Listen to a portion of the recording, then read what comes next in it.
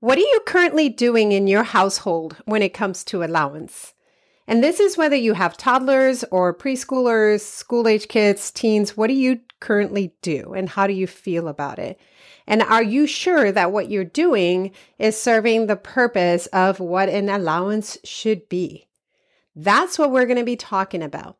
You're listening to the Parenting Alchemy podcast, and this is Giselle Beaumais.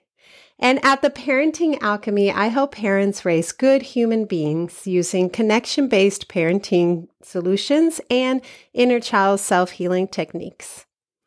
So this topic of allowance is one of my favorite topics because I do feel that it's important for children to learn the value of money and what to do when they receive money.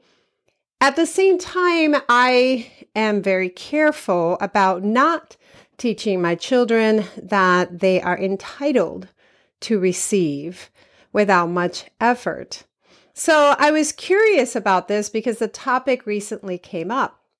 And I know that it's been studied numerous times. Actually, there's been multiple studies when it comes to whether allowances are good or bad for children, and it's been a pretty hot topic for the last 100 years. So most households do believe in giving an allowance. In fact, in 2019, the majority of households were giving their children allowances, and the allowances were averaging about $30 a week for their child. And I've seen totals of per year averages being around 500, 800, and more than that. So it is not a lack of, are we giving our children allowances? The question becomes, why do we give our children allowances? And are we using the concept of allowances to teach our children financial responsibility? So there are three different kinds of giving your children allowances. There's unconditional allowance. So you don't have to do anything to receive the money. You just receive the money. And then there is conditional allowances, and there's a couple of ways to do that. There's conditional allowance where there are set of chores in the household, and if the children do the chores, then they receive their allowance. If they only do half the chores, then they receive half the allowance, for example. And then there's a mix of that, so a variation of that, and that is where you have certain chores that your children do, just being part of a household, and then additional chores that you can create that are opportunities for your child to earn an allowance or to get paid for that chore. So the latter, so that one right there, that's the one that I do. My children have a set of chores that they do as part of being in the household, being part of team members of a family. And then they have a set of other chores, or as we call them, jobs, that they are able to do should they wish to earn money. Now, the purpose of an allowance should be to teach your child financial responsibility. That's why it was created, so that the child can have financial responsibility in how they use their money.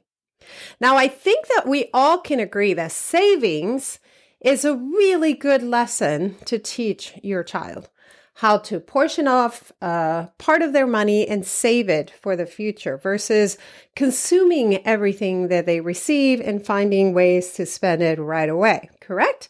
I think we all can agree that that is an important concept to teach our children. Now, what the research is showing, however, is that only about 3% of children are actually saving a part of their allowance. So 97% of children are just spending it almost as quickly as they receive it. Therefore, not learning financial responsibility, which was the entire purpose of an allowance. So there are some suggestions when it comes to how to give your child an allowance and teach them about financial responsibility, which is an important life skill for them to have. Now, at around 18 months, children want to help. They observe you and they see what you're doing and they want to help. And if you've had a toddler, you will note this to be so, because you might have remembered your toddler trying to help you do laundry, your toddler trying to help you fix the car, your toddler trying to help you get the dishes out. And oftentimes parents will shoo them away because it becomes a bit of a bother. It makes the project a lot longer when there's a toddler trying to, quote unquote, help you. However, that is a natural process for a child to do. They want to help.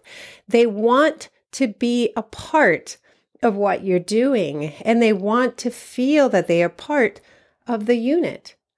So when we constantly tell our kids, no, you can't help, or here, just take this, but we don't value their help, we don't actually incorporate them into what we are doing, we fail to teach them the internal motivation of contributing to the household. So if you have a toddler, keep that in mind. When your toddler wants to help, allow them to help. They want to do it and they get internal satisfaction in being able to help.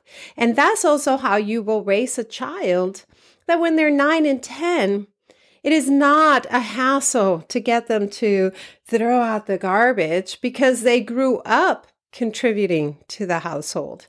And they get that internal satisfaction of knowing that they are part of a unit. So for this reason, I believe that it is important for children to have chores that they do just because they do. Just because they are part of the family, just like you are. Just like you cook dinner and you're not getting paid for doing it, or you're vacuuming a floor and you're not getting paid for doing it. You're doing it because you are part of a family unit. And your child should do the same. Having chores that are just age appropriate, part of the family unit, without the expectation that the only way to contribute to the wellness of a family is to be paid for it. Now, allowances, when you're teaching it for financial responsibility, can be really beneficial for a child. There was one study where children that received these different types of allowances demonstrated different types of financial responsibility. And the children who had allowances with conditions did demonstrate better financial responsibility than the children who just received money just because.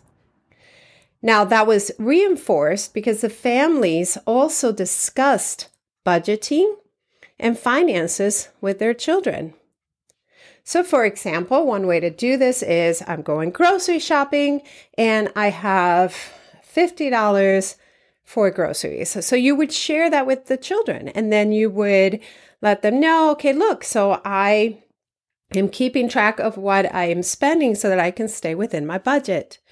And you stay within that budget. And if, let's say, you went over that budget, you spent $60, then you would talk to them about how you're going to be using $10 from another budget, maybe $10 for takeout budget. You're going to take it from that to put into the grocery budget. So just having simple discussions of what's happening when it comes to budget and finances, child appropriately. So you will then be able to teach your child financial responsibilities. Now, if your family is in a super tight budget, for example, and you don't have the luxury of giving your children an allowances, that's how you can teach your child financial responsibility. It does not require that you must give an allowance for your child to learn financial responsibility. You can do it in the way I described, just talking about budgeting and finances with your children. Now, there are various chores that your children can do, and I encourage you to look up and see, hey, okay, so what am I currently doing for my child that they can do for themselves? And this is as early as 15 months old, for example, sometimes even earlier, even if it means taking off their clothing and having them walk over to the laundry basket and put it away. These are important life skills for them to learn. So give your child a set of age-appropriate responsibilities in the household as part of just being a family member. And then should you decide to do allowance, I recommend that you make it conditional. There are other chores or quote unquote jobs that you can give your child for them to have the opportunity, optionally, to earn money. And that way they learn how work works and also are creative in coming up with additional jobs that they want to do when they need additional money for something that they'd like to purchase. And that at the same time, you talk to your child about the value of saving some of their allowance and some of their earnings so that they can learn that super important life skill of keeping some money on the side for future purposes.